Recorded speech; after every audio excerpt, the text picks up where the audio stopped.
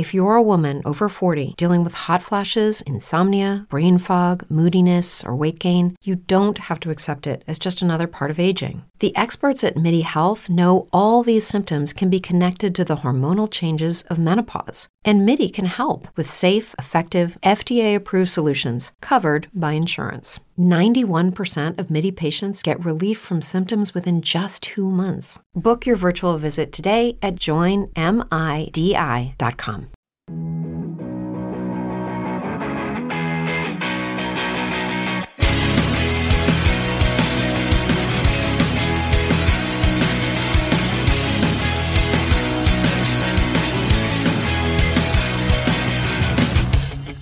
Welcome into All Pro Lodge, the podcast. I'm Kostaki Economopoulos, your host. Thanks for being here. Yeah, let's listen to some more music, shall we?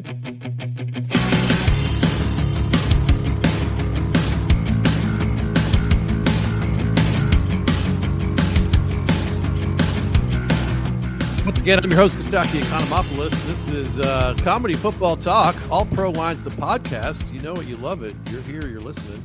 Thank you for coming back to us. We very much appreciate it. What can I tell you off the top? We got a lot to talk about. The Jets beat the Bills. What? Tom Brady couldn't get a touchdown until the last 10 seconds. We had some other wacky games. We had a ref tackle a player. We had well, Brian Miller has some words to say about that. Brian Miller is our guest. He'll be in here soon. We love Brian Miller. What else happened? Mahomes is a wizard. The Packers suck at football. We have a lot to discuss. A couple of plugs here off the top. First of all, big giant thank you to the people of New Mexico. I just got back. I ended up driving. I never get to drive to gigs anymore. And well, I've done some driving the last few months. It's been fun. I drove up to Oregon. I did a few gigs in sort of Central California that I could drive to. And this one was pretty far east. I'm not sure I'd make the same choice again, but I also loved it. I had gigs in New Mexico, and I drove across a lot of California and all of Arizona. And the good thing about that part of the world, it's beautiful. It's ridiculous how nice it is. In New Mexico, like every time you blink, there's another cool landform. You're like, oh, look at that mesa. Look at this sandstone. Look at this red rock. Look at this crazy formation. It's really beautiful. And Arizona's got range, man. When I was driving out the first day, it's like exactly what you imagine Arizona being for a stretch, like big sky with these mountain ranges kind of on the edge, like it's like it's the background to a Western, and there's cactus, and it's 89 degrees and it's dry. Cut to driving through Flagstaff area. I'm in the mountains. This is not an exaggeration. It was 27 degrees and it was snowing balls. And I was like, was this the same trip? And then, I'm kind of white knuckling it for a little while with trucks around me and driving through the pass and snow. And then, before you know it, sunshine again, beautiful, dry, drop back down to, like 55 and big blue skies and clouds. It was beautiful. Anyway. The gigs were super fun. I'm heartened by people coming out and people really excited to see my show. It was kind of cool. Like people who know me from the radio and were glad to be there. And the Farmington gig makes no sense that it works. Every time I drive to Farmington, I'm like, what has happened to my life? And the show is at the airport. There's a bar at the airport, but it's not in the airport. It's just where you go when you go to the bar in Farmington. Makes no sense. There's no other place on earth I've ever seen like this. And the airport is largely dead now because of, they moved some of the big airlines to the other places kind of near there. The runway's too short for the new FAA regulations. So they couldn't extend it because it's on a mesa. It's can't be extended. Anyway, that's a little more background than you probably need, but the gig makes no sense, and the setup is terrible. And it was amazing. It was such a pleasure. People were so kind, and we had a crazy lady. It was, chiming in, and afterwards, the guy came to me and goes, "Hey, do you want to do something fun tomorrow?" And I'm like, He took me rock crawling. It's like four wheels, but like a four-wheeler where you go up through the crazy like sandstone of New Mexico, but not like like an astounding achievement of human ingenuity. This thing, like, I'm going to post some videos. It was amazing what we did. It was so cool to ride around and have this experience. I've never done anything like that. So big thanks to Alan in New Mexico. And thanks to the cool brewery in Albuquerque we'd never done before. And thanks to my buddies at 94 Rock for supporting that. That was a success too. So anyway, that's a lot of road talk, but I loved it. It's fun. And I got some great gigs coming up. Go check out Kostaki.com. Going to Sioux Falls. Just today, it looks like we're having a little back and forth. It looks like we're going to have to add a show. And that's a pretty big venue. So that's good news. I'm doing Nevada, Iowa the next night after that. I'm off to Waterford, Michigan, like suburban Detroit on the north side. I'm doing Minneapolis, Acme, New Year's week. And coming up the first week of January, I'm doing Terre Haute and Lafayette and Greensburg, Indiana. Shortly after that, I'm doing Mahomet, Illinois, and then back to Shelbyville, Indiana. And I'm working on settling some details on some stuff around Cincinnati in the spring. And I'm in talks to do some cool Tiffin and Bay City, maybe Michigan. I'm still working that out, and I may get a chance to get to West Virginia. I'm booking stuff. That's what I'm saying. Check me out. You're listening. You're probably in a Bob and Tom part of the world, so I'm coming to you. I'll see you out there. Go to the All Pro Line social media pages and chime in. Write some jokes. Enjoy some jokes. Share some jokes. We got a little bit of a viral one this week. One was shared hundreds and hundreds and hundreds of times. So that's fun when that happens, like a little flair to the world, like, hey, look at us. So thanks for your help in that. And while you're there, buy a t-shirt, support the brand and get a cool shirt. The shirts are super cool. I recommend the vintagey ones. There's a vintage green and there's like a heather red. There's some of the off colors that are a little bit weird sounding. They're excellent. Highly recommend. Cameo. Oh, you got a gift for somebody? You don't know what to get somebody? For like $30, some crazy small number. I don't even know what it is. 35. You can have me like roast your buddy's favorite NFL team for a minute, and then I'll wish him a happy birthday. He's never gotten that gift before. It's fun and different and cool. All right, let's see. We check the comments here. We got people chiming in. Ron, what's up, buddy? Jerry Oliver, good to see you guys. Jerry said Stark at 5:30 and wife's out of town. What else am I going to do? We appreciate you joining us. Brian Morningstar. Hey, Brian Chambers. What's up, buddy? Good to see you. Heather. Heather enjoying the Econo Travelogue. Oh, there's an old-time listener right there. Thanks, Heather. I appreciate you, lady. Kevin Wilson. Thanks for coming, guys. That's very kind. So we got Brian Miller coming up here in a sec. Let's do some jokes, some of which Brian wrote, right? Brian is he's my right-hand man with the jokes. You know him, you love him. We'll get him out here in a second. The 2-minute drill.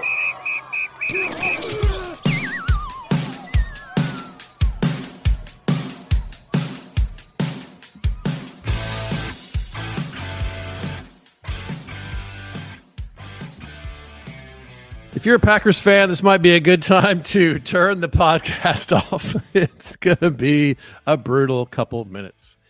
What is happening to the Packers? Losing to the Lions is the worst thing to happen to Wisconsin since lactose intolerance.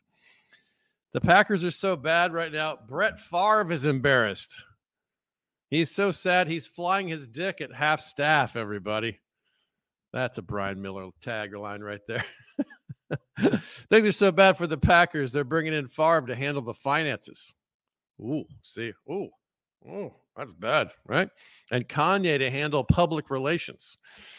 The Packers suck. I'm actually looking forward to seeing how Kanye blames this on the Jews. That'll be fun. There's a joke I probably can't do on the radio. It's gotten so bad, it might be time for Elon Musk to buy the Packers and make them worse.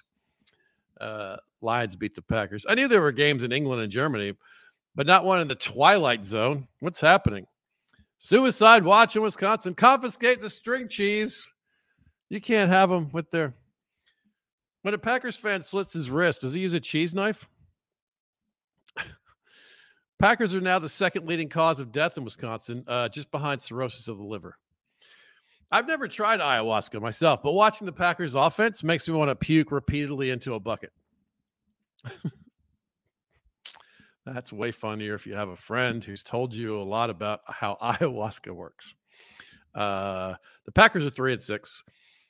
How is Green Bay's record worse than Aaron Rodgers' haircut? That's a fair question, right? Some people are saying this is Aaron Rodgers' worst game.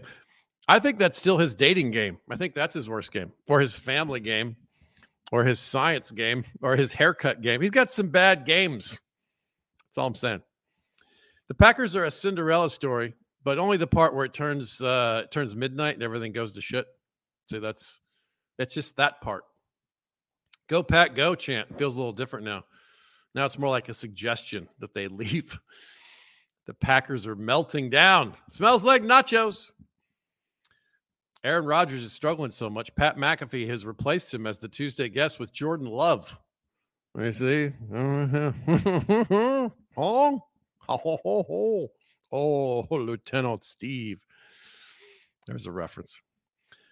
Good Morning Vietnam comedy. Anybody? Anyone recognize? All right. To all the sad Packers fans out there, I would just like to say, keep your chins up. There's always bacon. All right. Now, Bears quarterback, same division here.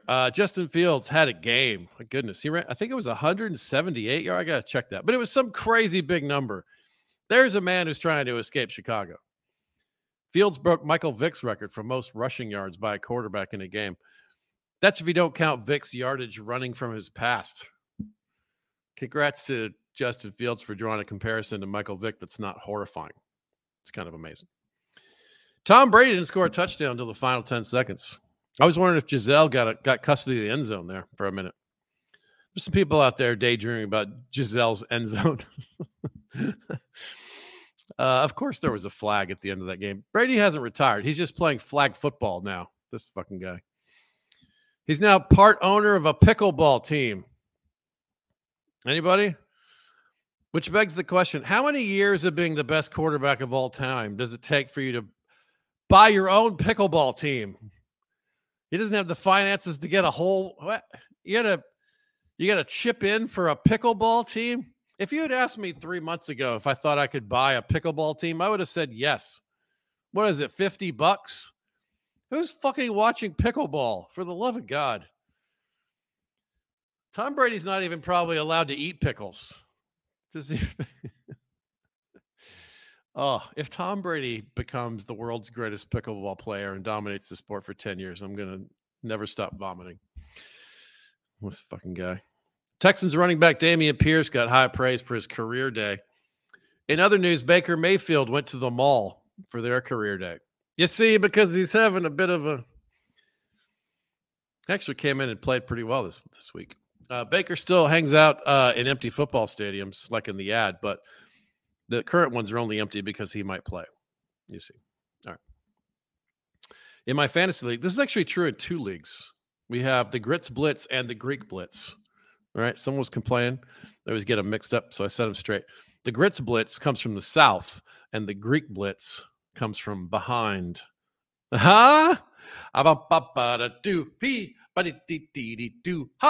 All right. Breaking news. Oh, Matt Ryan in search of a third team to pay him not to play football this season. Good luck to you, buddy.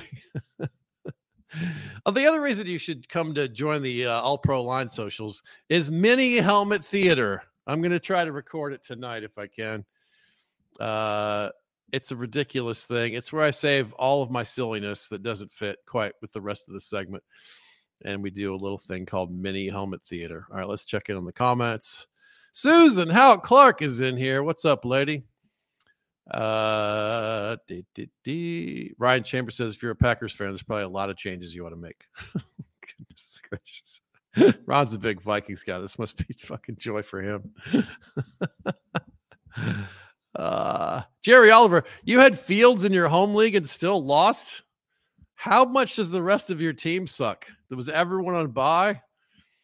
I had him on my bench in the All-Pro Lines Listener League, and now I got to sweat out tonight.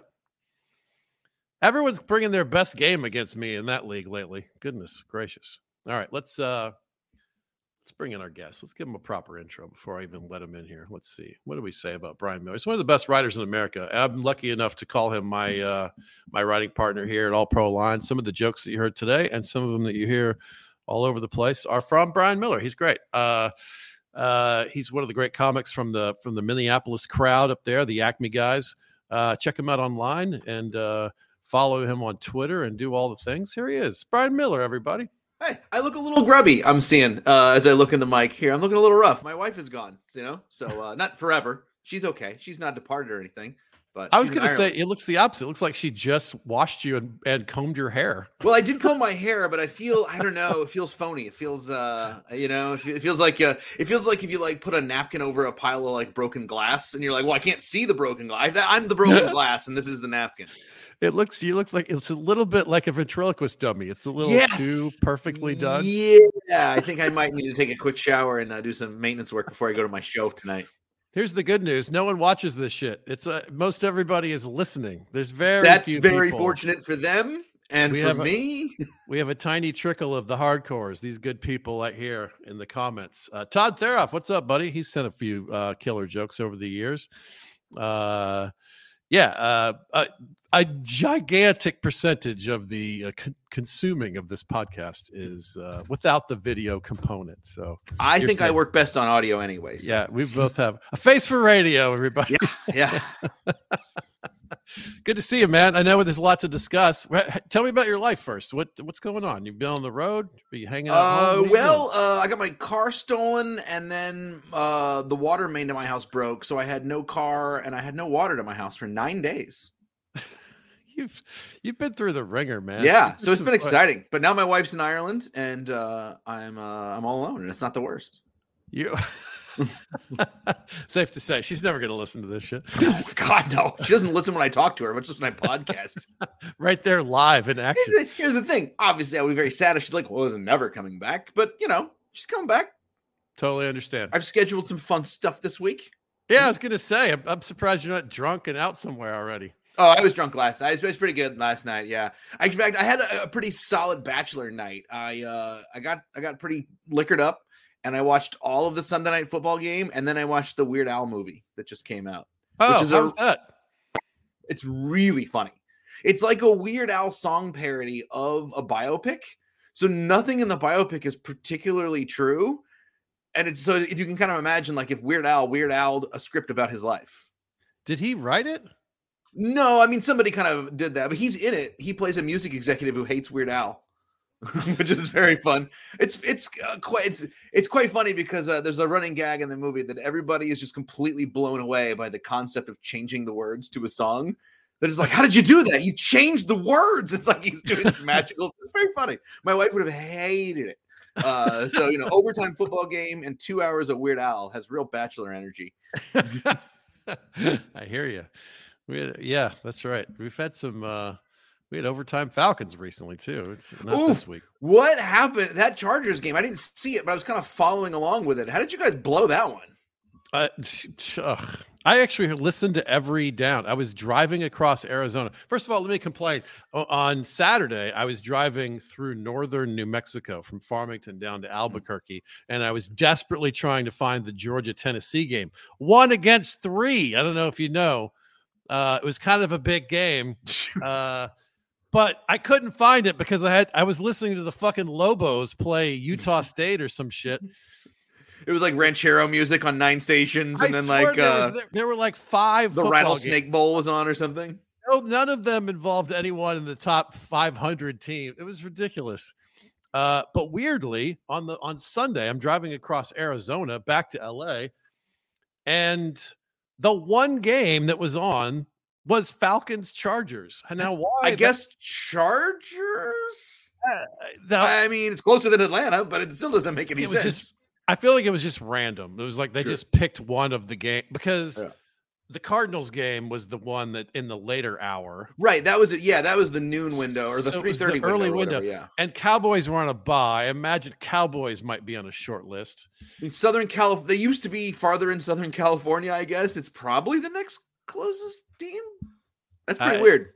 I mean, that whole region is a little Cowboys-esque, like when you ask crowds and stuff. Interesting. Anyway, so I got the Falcons. I listened to the whole thing. It was exactly what you think it was. It was just like some bad decisions and some goofiness at the end, and the game just kind of got away from him. Like, and didn't the DB recover a fumble, but then fumble himself and give it back to the Chargers? Yes, that was That's the key. tough. But even separate from that, it was one of those where it was just like spiraling downward at the end. You're like, what? And then when I got home, I actually saw the replay of that. I'm like, ugh. Because he didn't I haven't seen it, but from what I heard, like he didn't. It's not like somebody punched the ball away from him. He literally was like, I don't know how to carry this thing. Yeah, right. Like yeah, I've seen totally guys do it near me many times, but I don't know what they're doing. It's always funny to me when guys in football have like almost literally zero talent at some part of the game. Like I understand, like, you know, it's obviously there's very different jobs. You know, people have different stuff, but like, you can't kick a ball a little bit. Yeah, you know? I know. You ever think of a guy where like you can't, like, you ever have like the backup kicker, right? The kicker will get hurt and like, all right, we got this guy as our backup kicker, and he's like clearly the second best guy on the team who's not the kicker, and he comes and he'll kick like 12 yards. You're like, I think I could kind of do that. Like, isn't there somebody amazing who can do it, like high school level? It is amazing that the punter and the place kicker can't at least be pretty good backups for each other. I mean, part of that's the holding operation, right? Because then the punter is such the holder expert. So then if you replace the holder, now you have two people doing a thing they can't do. But it's kind of weird to me that the punter can't do a kickoff.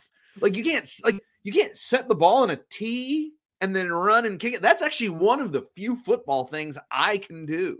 Very few, but I can do a kickoff. I understand that like catching a punt, sure. like a snap, must be terrifying to long snapping is really specific and really hard, right? Like I'm sure you have to really practice as a long snapper. Yeah, so that part I get. But yeah, if the punter can't be the second best field goal kicker on a football team, what the hell is he doing?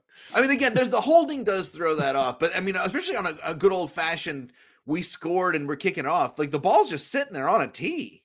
Just run and kick it. Yeah, how is it like that? Sometimes there's like a weird defensive back who's better at that than the punter? That makes no sense. I'm always baffled by that. But one of these guys, like, you know, these defensive guys get the ball and they hold it like it's a live chicken or something. And you're like, dude, you've been on the field with this ball for most of your life. Like, I understand you're not going to be Barry Sanders with the moves, or you're not going to be Devontae Adams with the catches. But, like, put two hands on the ball. You got big hands. Right? Put them on there. Hang on to it, buddy. And actually, he has to know intellectually that if falling down is probably the better path to success. But I guess in the moment, it's so exciting. You can't not run with it. Can you imagine? I always think it's funny when one of those really big guys screws up. Like, can you imagine trying to yell at a 325-pound? Can you believe you screwed that up? You're screaming at him and you're like, this guy could murder you. He could murder basically any normal person quite easily. Good. Oh yeah, for sure. And you gotta like shout at him. You know, Mike Zimmer's like 5'9" worth of beef jerky shouting at some guys. That's my Mike Zimmer. Kind of got a little. Sounds like a. I was thinking Mike Zimmer sounded like a character from the Beavis and Butthead guy, the King of the Hill guy. You know, I always sound like one of those characters.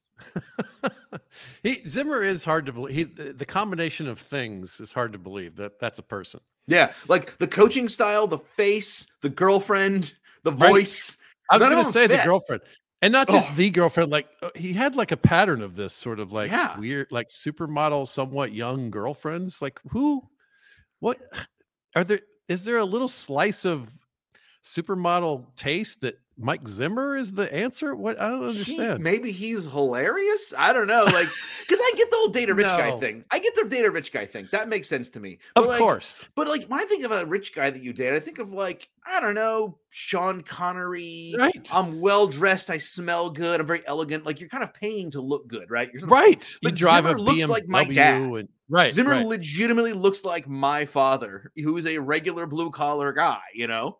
Yeah, if you saw him raking leaves, you wouldn't even notice him. Oh, if he was my neighbor, you would think my house was better than his house if you just watched us both raking leaves. Yeah, right. So he's like, he's not really got the other rich guy trait. He has the money, but he doesn't really have any of the other stuff that you associate with like, well, I can see why she would be entranced by the lifestyle. He's like spitting skull into an empty Dr. Pepper bottle. And yeah. And he's not like charming at a press conference. He's not well spoken or handsome or interesting in any way that's obvious to a kind of casual observer. Yeah, he's got big put your panties on, we're going out back kind of kind of energy. He couldn't even inspire Kirk Cousins, who's like the most amenable human being on the planet. He couldn't get along with Kirk. Like, say what you will about Kirk wants to get along. He really wants to get along. Like, I can just imagine Kirk like standing outside his office, like, maybe he's gonna come out and talk to me soon. You know? I like Kirk, by the way. How about that clip of him partying on the plane this week? Oh, I love it. I think it's really interesting. Like, I really wish I could talk more to these guys, because I think it's like Kirk is a really interesting guy in that he realizes exactly what brand of white dork he is. He's really self-aware. Like, he's not, but he is a dork. Like, it's an inescapable dorkiness, but he like kind of owns it and he's kind of cool with it. And I really think it's interesting. His relationship with these like super cool young black guys like Justin Jefferson, like what different vibes there are. They couldn't be more different vibes, but they seem to get along quite well. Like those guys seem to like him almost like a leader, but also kind of like a mascot, you know? Like, yeah. Is it? It's funny you bring this up, because I thought the same thing when I was watching that video of like, I want to understand the social connection of this situation. Do you just sort of accept that each of you checks a different box in the needs of a team and you're all have the same goal? And so there's this weird, like, almost like corporate friendliness that comes with it. It's like office politics friendly. How does this work? I think if I had to guess, I think they kind of, I mean, first off, I think Kirk's good, and I've thought Kirk was good for a while. He's frustrating, but he's good, and I think anybody appreciates having a good quarterback. It just makes everyone's life a lot easier. But I think he probably really is so nice that even when he's dorky, you know, that those guys like, yeah, but he's good. And like, he's a friendly dude. To them, he's probably like a zoo animal, you know, because like I'm probably like exactly in the middle of the Kirk Cousins, Justin Jefferson scale, you know, like I'm a white dork. But like, I'm not even close to Kirk Cousins dorky. You know what I mean? Yeah. I mean, like he drives the dented van and he's sort of super religious and he's just real kind of super squaresville. But I find his squareness sort of charming. And I like that you can tell that he thinks it's like, and also he's older than them too, which is part of it. But like a lot, right? He's sort of, you can tell that it's kind of like the college professor who knows he's sort of a dork, but likes the enthusiasm his students have for his class. Yeah. You know, but then with this sort of added, not just a racial dynamic, because it's like Kirk is beyond white. He's like corny. Like he's white for a white guy. And then you got these guys like, oh, I'm 23, I'm a multimillionaire. I got these cool chains. I'm one of the most physically gifted human beings on the planet. Right. That's my friend. Yeah. Right. You like that? I do. I really enjoy Kirk, and I enjoy the dynamic with the players. I think the vibes feel really good on the Vikings right now. And I actually think even if they lost a couple of these games, the vibes would still feel good. They're a good vibe team, even if they're not a great team. Yeah, they're safe now. They could have a couple bumps in the road and be. I mean, if they go 500, they make the playoffs, no question, from here on out. Yeah, that's right. Nobody's catching them in this division. It's ridiculous. Oh, that's the other thing is they're basically guaranteed. I mean, I think there's a world where the Vikings collapse, but I don't think they will, and where the Bears turn it on, because the Bears are looking not as bad as they should, and Fields is looking good. But I don't think I think the Bears are much more the risk than the Packers of catching the Vikings. I think I said this on a prior episode with somebody else. I feel like the Bears are what they did with Justin. The media complained about how the Bears were employing Justin Fields, and the Bears changed how they are employing Justin Fields. They're letting him be him. They're letting him run the ball and put it down and just go bananas and options. And, you know, he's fantastic.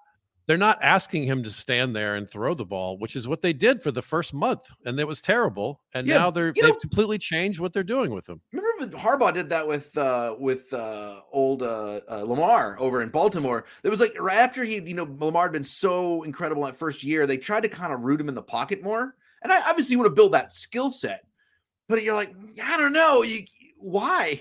Let the guy run. Like maybe when he gets older, he develops into more of a pocket passer out of necessity. That happens to a lot of people. But let him go. I mean, that's why you've got Fields. That's what I was watching Mahomes run last night, and you're just like, this is so fun. Yeah. Oh, Mahomes is a wizard. It was such a pleasure to watch. Oh my goodness. Yeah. Speaking of the Vikings, though, we got to get back to the Vikings because I got a bone to pick. I don't think enough people are talking about that referee tackle. I agree with you. Actually, I was looking forward to seeing the whole segment on SportsCenter about it, and it didn't exist. They kind of just like blew by it. And it really came close to quite literally determining the outcome of the game. Well, that's what I think happened. It didn't. Yeah. The team that it was against won, and so it kind of went away. But if they had lost, it would have been a big story. Yeah, and Minnesota, I mean, here's the thing. Obviously, the biggest problem was that they punted like 94 times between the second and fourth quarter. I mean, it was so their offense needed to be doing more. But that play was so incredibly impactful. And if people haven't seen it, I would say go look at the GIF, go look at the highlight on YouTube or something. I mean, the ref runs into Bynum. The other two, there's triple coverage on the receiver. Heineke throws this thing. It's a terrible throw. It's just like a Hail Mary prayer. Yeah, it's a deep pass, right? Right. Basically an arm punt, almost. Yeah. I mean, it was pretty bad. And so he flings it all the way down while he's under pressure. And Cam Bynum, the Vikings defender, has such a good line on the ball that the other two defenders actually move back away from it a little bit to let him catch it and almost just play a little like, well, it bounces off Cam's hands. We'll have the guy from behind and maybe we push it away from him or something. But they're just like Cam's making the play. So they're doing everything right. And this ref just doesn't see Bynum and throws an incredible block. Wouldn't you describe it as an incredible block? It's funny to watch because he's like he's in panic mode and he's trying to get out of he realizes he's in a bad spot and it's like you were describing the awkward white guy, bagging leaves. He's just like, oh, I got to get out of here. And he kind of lunges exactly the wrong direction into the player. And then when he hits him, he like weirdly goes limp and does like a weird like scarecrow thing on the ground, like a bag of straw. And you're like, well, it's too late now, buddy. I don't care. But so the ball, and then kind of miraculously, the receiver bobbles and catches the ball. But so it's a touchdown. So it was the only touch. Well, they ended up scoring another touchdown later. But to that point, it's the only touchdown they'd scored. And it should have been a Vikings ball. So it's a full 7-point swing, maybe as much as a 10 or 14-point swing on a game that comes down to a field goal at the end.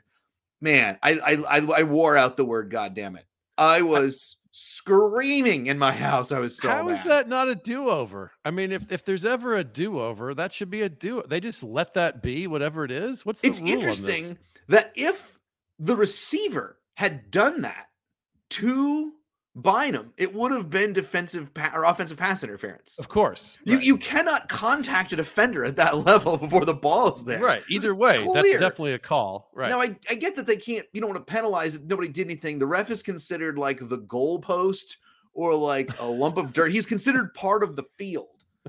Okay. If you hit him on a punt, you have to kick it over? Yeah. If you hit the referee on a punt, the punt is considered in play. Like the referee is so...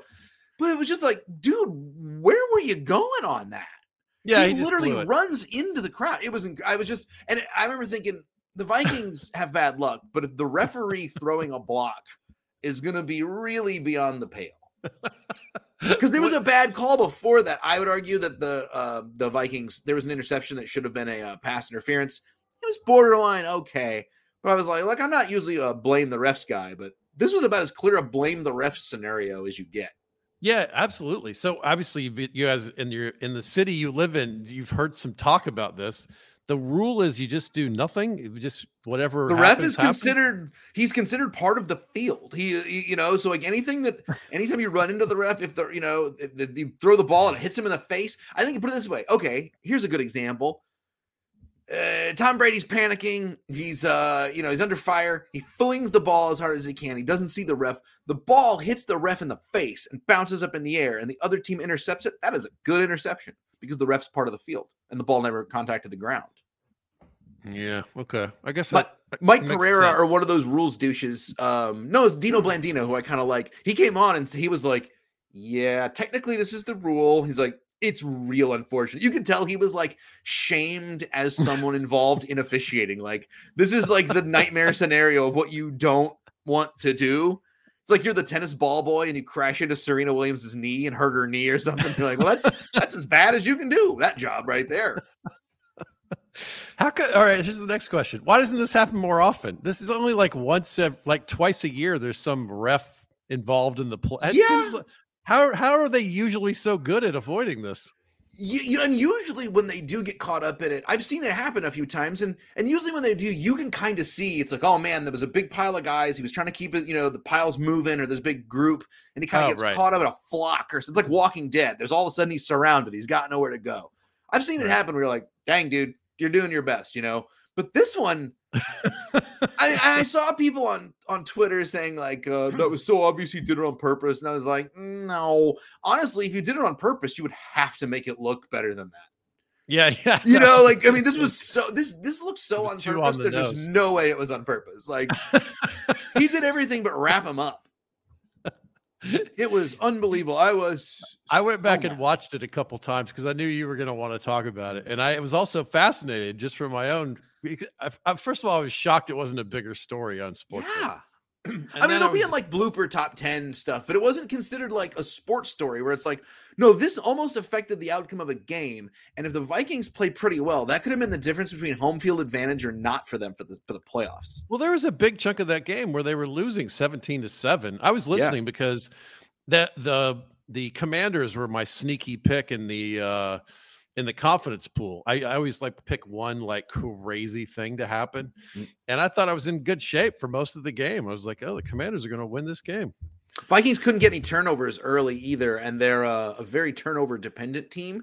They're very much dependent on turnovers and not committing penalties. And they actually did a reasonable job of that. Where do you rank Kirk Cousins' current NFL quarterbacks? Oh, I think Kirk's never going to be in the top 5 because he just does not have he just doesn't have the physical talent of the guy of an Allen or a Mahomes. I mean, maybe even Tua.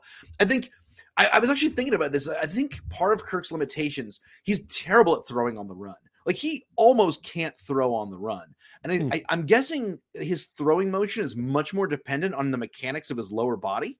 And so he really needs to be planted. Now, when he's planted, he throws a pretty deep ball, but he doesn't even throw a good intermediate pass on the run. I just don't think he's got a lot of upper body, a lot of arm on him. And so that's an inherent limitation. But all right, so we can easily agree he's not top 5. Yes. And he's not bottom 5. Do we just keep chopping away until we're in the middle? He's for sure in the top half. I think there's no question he's in the top half. But he's at the bottom of that range. Yeah, I think he's somewhere in the 10 to 12-ish range. I'll buy that. I mean, like Geno's playing better than him right now, for instance, but I don't think it's fair to rank Geno over Kirk unless you're saying like maybe right this moment. But like you got to give him a little more time. I think Geno's going to regress, back to earth. But like honestly, I do not, and this is an unpopular opinion, I don't think Kirk is much worse than Dak, or that Dak is much better than Kirk.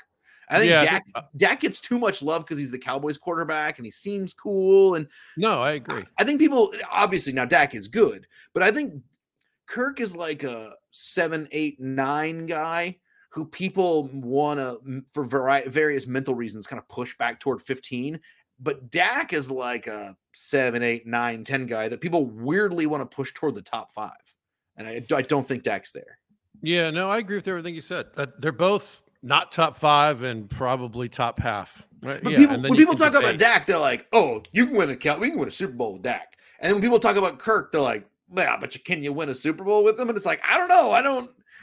I think if they were both the quarterback of a really good team, either one of them could win the Super Bowl on a really good team. I totally agree. I think he's in the. I think basically a top half quarterback can win a Super Bowl, right? Yeah, and that's ultimately the question is like, now obviously what you want is a guy who can win you the Super Bowl. Mahomes, Allen. Yeah, there's like 3, 4 of those guys at any point in time. Right. There's not really a surplus. There's fewer now, I think, that you're going like, well, I don't know, the Brady and Rodgers, they're not that guy anymore. No, they certainly are not. Not this year. And Fields might be developing into one. Lamar's sort of not streaky.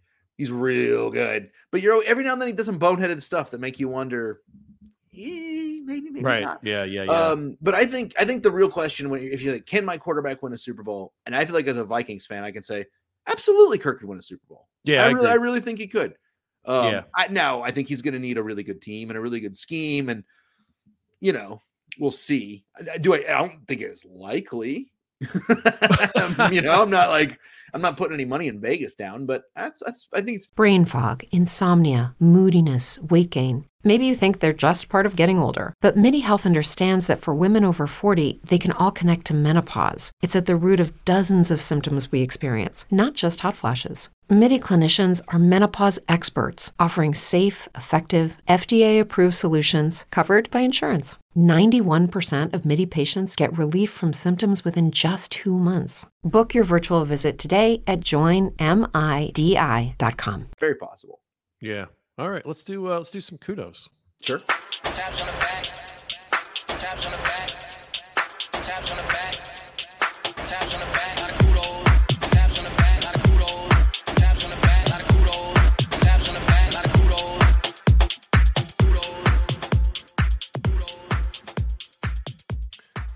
My kudos. No, I'll give a nod to Tua, but my kudos is going to the Jets. Sure.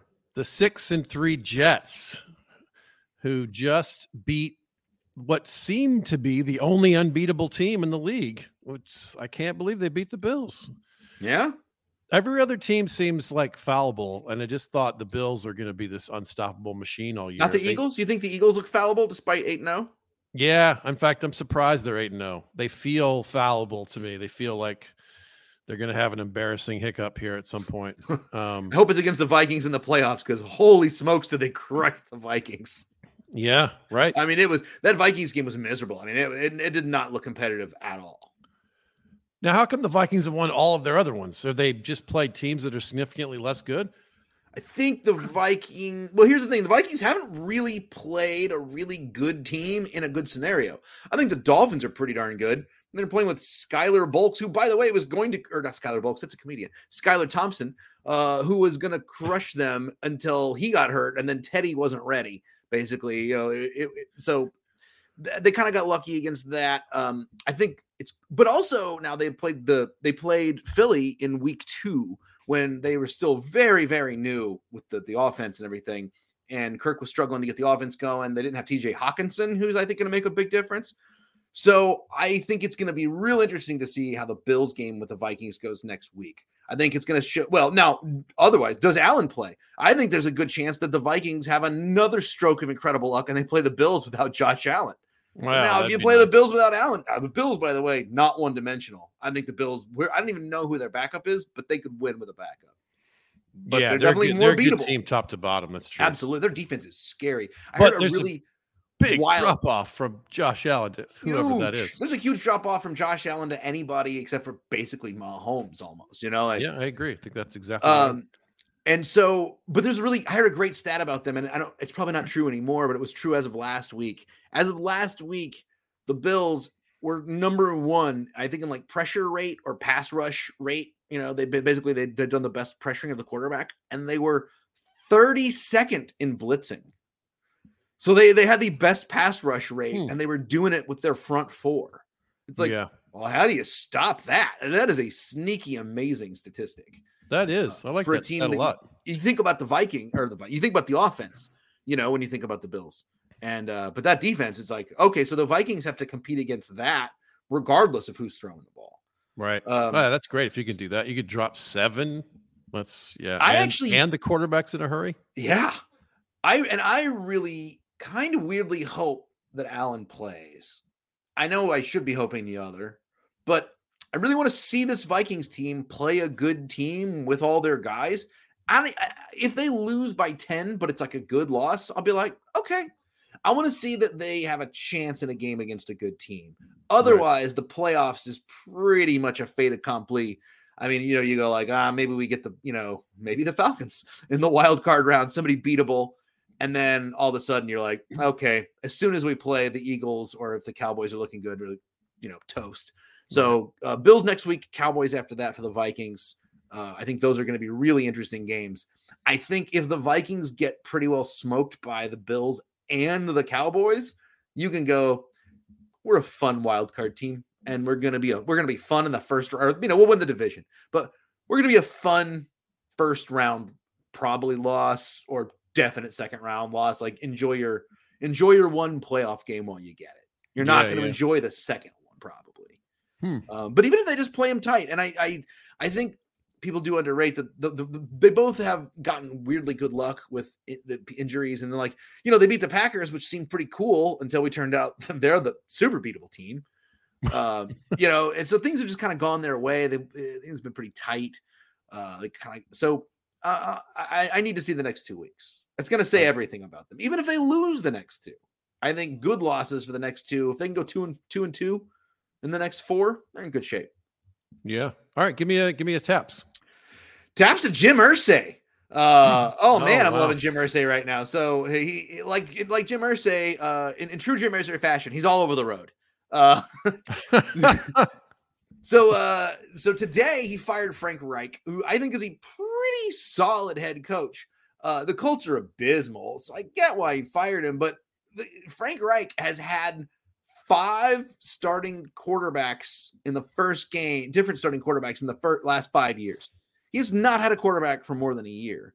And most of those quarterbacks have been terrible. We had 1 year of Andrew Luck, but he was hurt. And then, you got names I don't even remember. I was like, I forgot that guy even played for them. Wentz for a year. So it's like bad Wentz, the tired Rivers, right? Yeah, he had a tough run. Tired Rivers, bad Wentz. So the guys just had no real chance. So Irsay just kind of does a panic move. I don't know why I didn't fire Chris Ballard for putting together a god-awful team for Frank Reich to try to coach.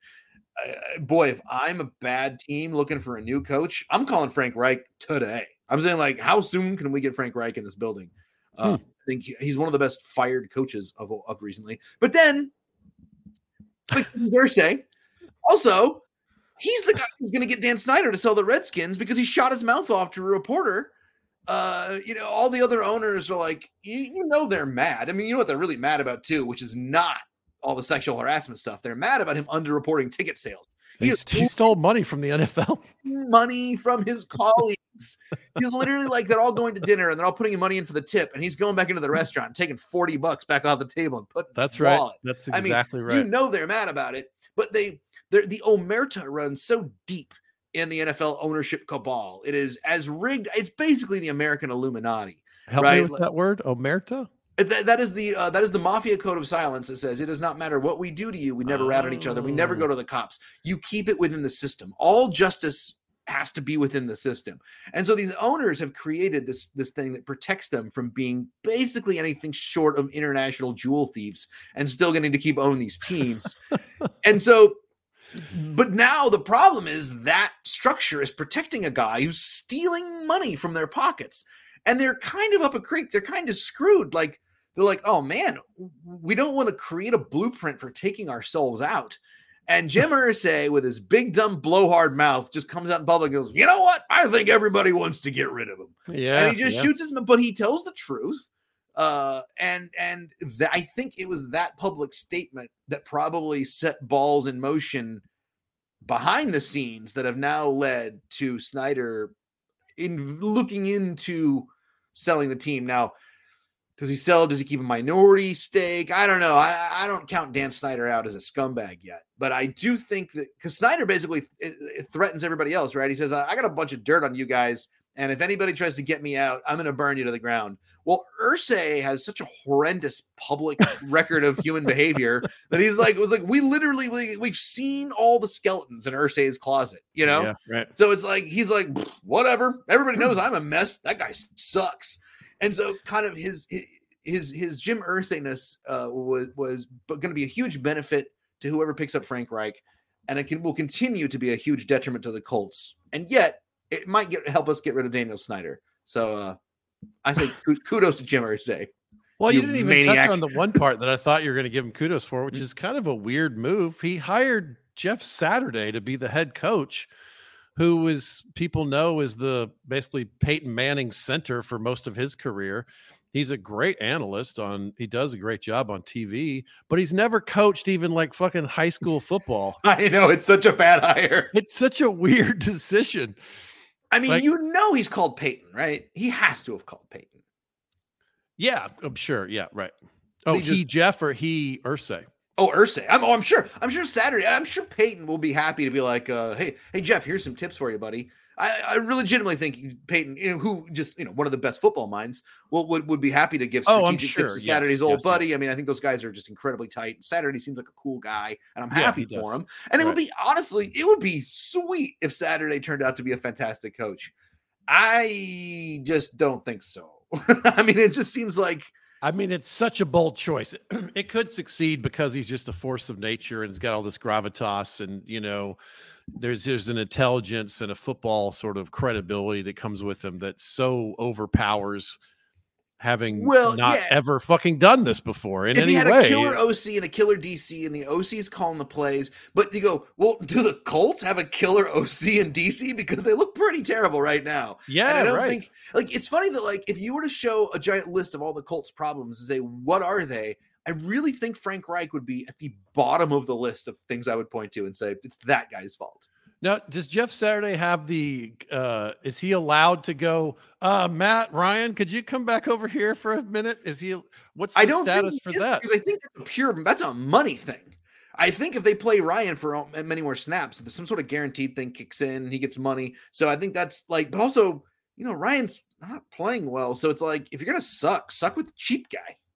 Yeah, but I don't think you're not playing well. Not playing well is a certain standard But the other kid is like a giant disaster from every snap of the ball. I mean, I don't know. Is there anybody? Can't even think of anybody floating around. I can't even think of like a couch guy, a semi-recent retiree, an unhappy, I don't know. The Colts are screwed. You want to get a new quarterback in there? I mean, it might be cheaper than Matt Ryan. Well, we already passed the trade deadline. You can't trade for like a pretty good backup. No, I mean, that's what I mean. You have to sign a guy off his couch, basically. Yeah, there's nobody really. I don't think there's anybody like Cutler's been gone too long or whatever. I don't see it. Exhausted. I think I'm looking forward to the first Jeff Saturday coached game. I'll say that. I think that's going to be interesting. I like Jeff. I met him briefly, and I think he's great on TV, and he definitely knows what he's talking about. And he's got some gravitas is a perfect word for Jeff. There's something about him where he's got so much experience, and he's a smart guy that you're like, I fucking believe in this guy. But it is crazy to have a guy do a thing that he's never done at any level. It would be like electing Herschel Walker to the Senate, Please. Okay, Georgia. Here's a compromise. Here's my compromise. Please no.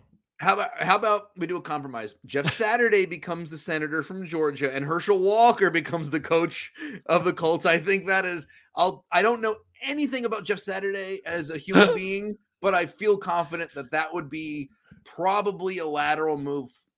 Bad for the Colts and good for everybody. I'll take Jeff Saturday in the old. Bad for the Colts, but it'd be much better for the Senate. At least he can speak. God.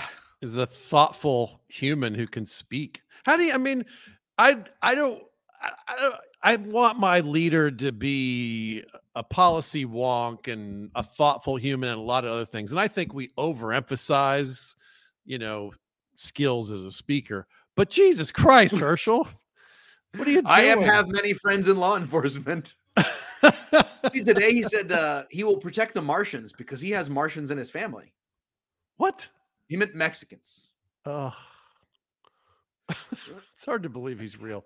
I was talking to my wife about this. He might be one of the stupidest human beings alive because think about how stupid he is right now, but then think about how rich he is. Like when you get a certain amount of money, you do get kind of swept up into you're around a different class of people. You kind of get to learn more, you get a lot of benefits of the doubt. Like I understand if you're like some poor farm boy, from Iowa and you get signed to a team and you're 18 and you come to the big city and you're a fucking yokel. Like I get it. Right. But like once you get to be 40 and rich and you've been that rich, 50 and rich, you've been that long, you should have gotten a little smarter at some point along the line. He's this dumb with all that money and all that help. And he really is just truly astonishingly stupid. How could he think that he would be good at this job? What is he doing?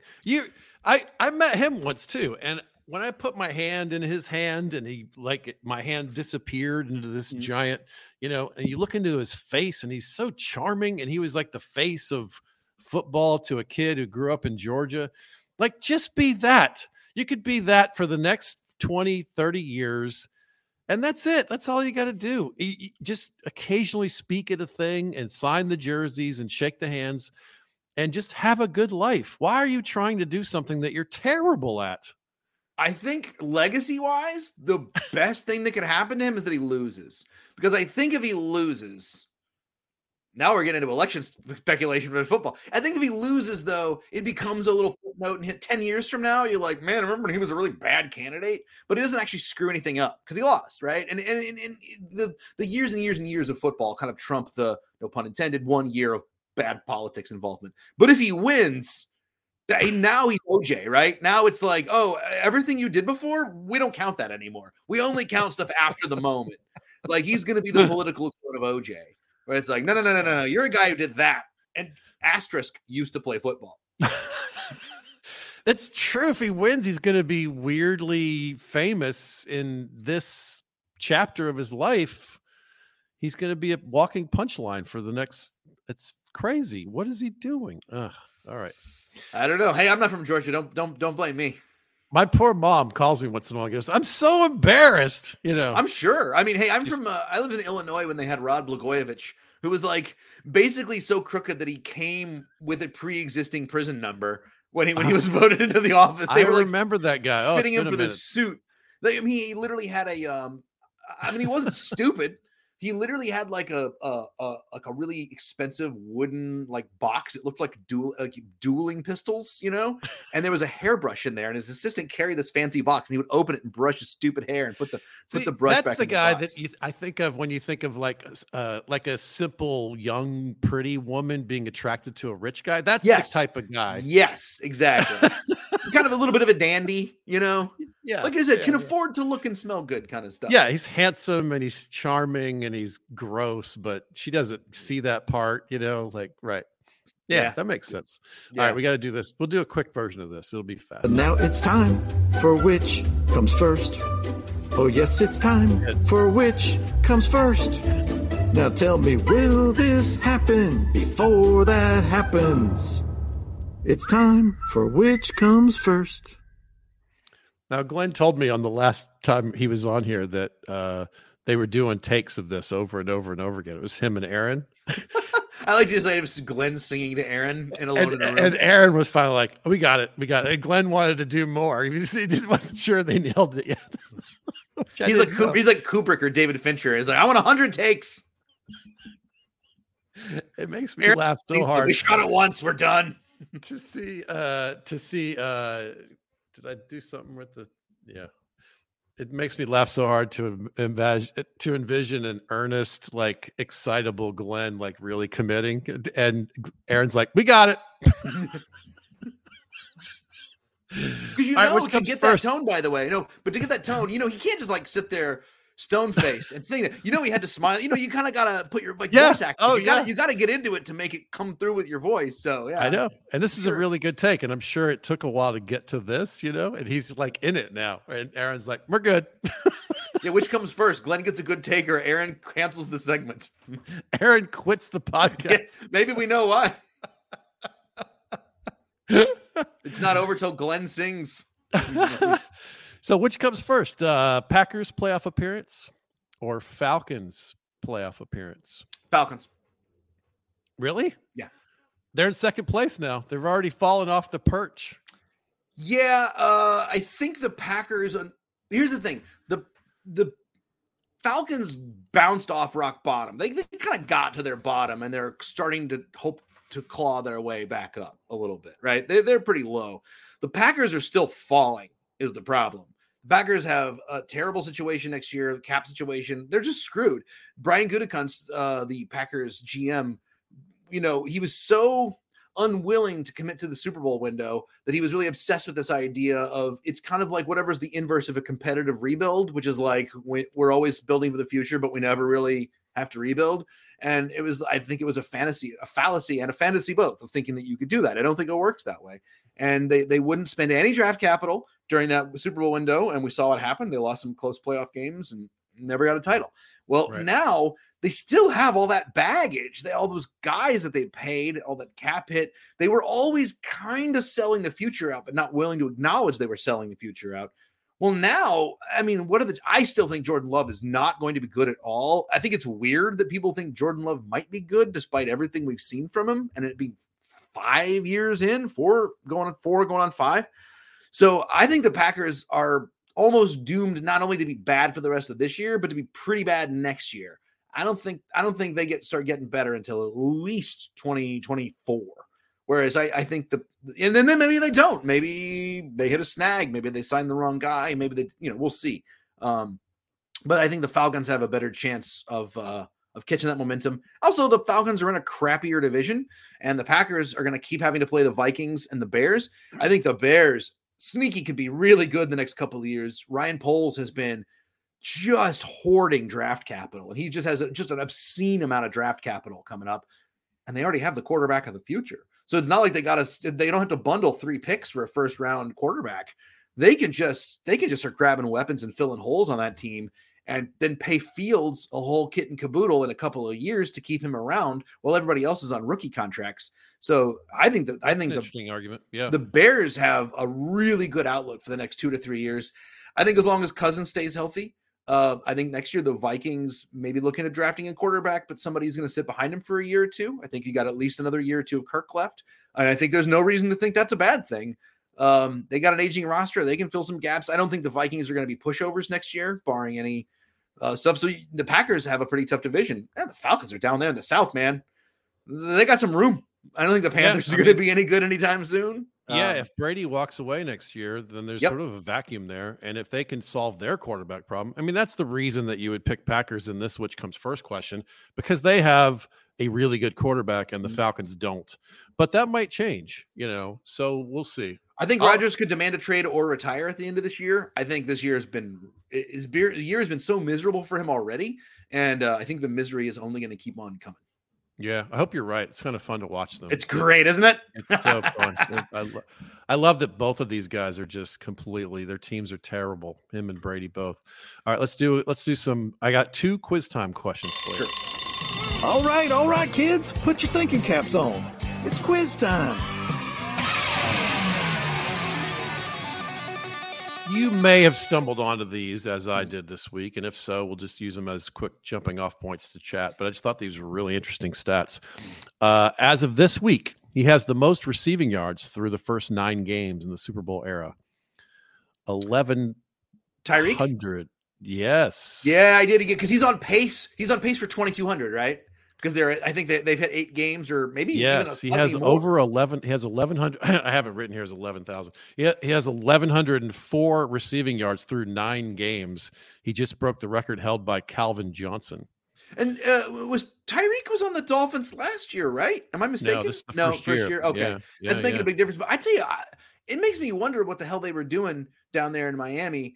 Tua looked so bad for a couple of years, and I've watched several Dolphins games this year. I'm like, this kid's fantastic. I love watching him throw the ball. Well, he came into the NFL with a serious injury, and I think they've underreported that, and that was clearly a part of his slow development. Well, last year, you got the crazy owner trying to pay Brian Flores to lose. So, Tua's team was being sabotaged out from underneath him. But even the couple of games that I did see him play, I was like, I don't see it. And then the couple I've seen this year, I'm like, it's not just like, oh, he's better than I thought he was. It's like if you thought he was sub Teddy Bridgewater and he turned out to be almost Josh Allen.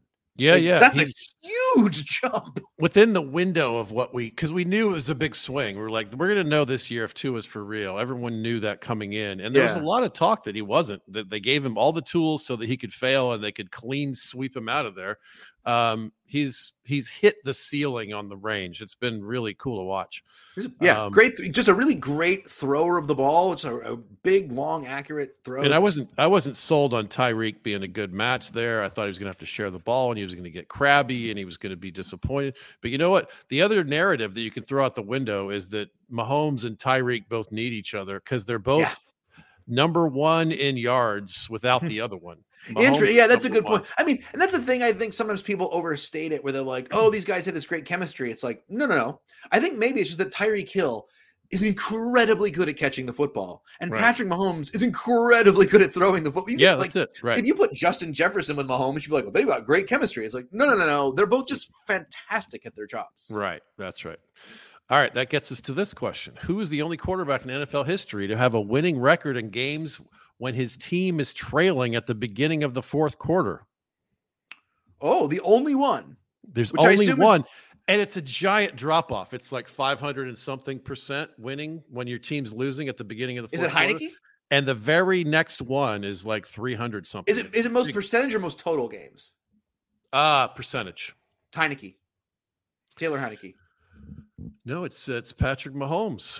Oh, that makes sense. Patrick Mahomes. Because, Heineke's only played a few games, but he's been I thought that He's- would almost be like a trick question because he's had a lot of Heineke's scrappy comebacks. and fun to watch. Yeah. I like mean, hey, that he was a kid. Viking. You know what? God bless him. I wish him as well as I can wish anyone who plays for Jim Irsay's team. But I wasn't like destroyed when he left the Vikings. I wish him well. There's nothing against the kid, but I like. I prefer our Nick Mullins backup. But that makes sense with Mahomes because he isn't. You kind of forget how often he's behind because so often he's also. It's like there was those years where the Chiefs would just never play Mahomes in the fourth quarter because they were always up by 30. Yeah. But they do tend to fall behind. They tend to have weird lapses in the second and third quarter. But I never watch a Chiefs game and think I never think it's over. Like, some teams is like they're down 21 and you kind of like, Right. I'm gonna go make a sandwich, maybe go do some yard work, keep an eye on them through the window. I'm almost excited when the Chiefs are down by 14 because I'm like, oh, it's a close game. Yeah, that's what happened this week. They were down Yeah. significantly. Oh, in that this Titans game was really fun. I thought that was you a never- really fun game. You never counted them out. I listened to almost the whole thing about Yeah, it, and too. in fact, I was glad the Titans. I wanted, with my wife being gone, I wanted to like watch the whole game, and I was like, well, if this is just a Chiefs blowout, that's no fun. So I was delighted that the Titans were winning. Yeah. It was scheduled to be a blowout. The spread was 12.5. I'll say this about the Titans: they do not get the respect that they deserve. I mean, they were the number one seed in the AFC last year. People kind of forget about that. I know, And- but Malik Willis was their quarterback. Like, they didn't- Yeah, well, and they still like were very much in the game till the very end. Oh my God! At one point they'd thrown it for like 80 yards. It was like the third quarter, late in the third quarter. I mean, Yeah. the passing game was beyond abysmal, but the Here was running a game stat is so from good. that game that I happened to see. They completed 0 passes to a receiver Yes, in the game. I wondered if they finished that What? because I saw that stat in the fourth quarter. They're like, so far he's completed 0 passes to a receiver. It's like, woo! That Wow, that was almost a goal. happened to somebody else a couple of years ago. I forget who it was, but somebody was just throwing to their running backs all day long. But 0. But a few. Yeah, few, even if you, sure, like, but 0. just like a crappy screen pass, or just a little Uh-huh. out route, like something that's like really boring. You're like, you didn't just a lateral almost or something, one of those, like, I don't know. It's very strange. But no, Malik Willis looks bad. He looks very, very bad. He's very green. Get this more project. More project. for Maybe, him. I don't know. I'm glad I don't have to worry about it. Put it that way. I'm looking at the clock. We got to run, man. You got anything you want to plug? Tell the people where to find you and what to do, and Yeah.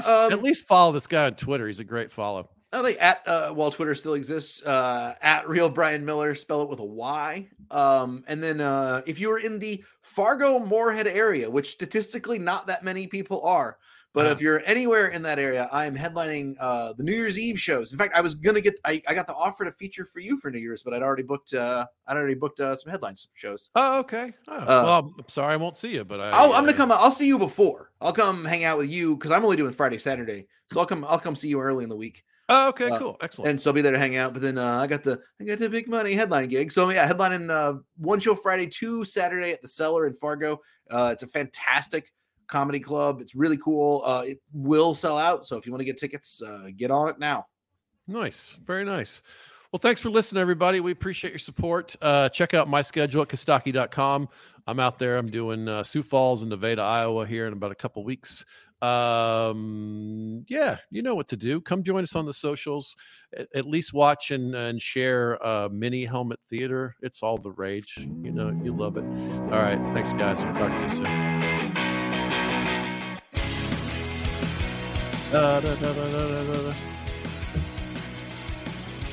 We picked a catchy song, at least. How many takes did Glenn have to play to get this? This is by a pro. Say goodbye to your credit card rewards. Greedy corporate mega stores, led by Walmart and Target, are pushing for a law in Congress to take away your hard-earned cash back and travel points to line their pockets. The Durbin-Marshall credit card bill would enact harmful credit card routing mandates that would end credit card rewards as we know it. If you love your credit card rewards, tell your lawmakers, hands off my rewards. Tell them to oppose the Durbin-Marshall credit card bill.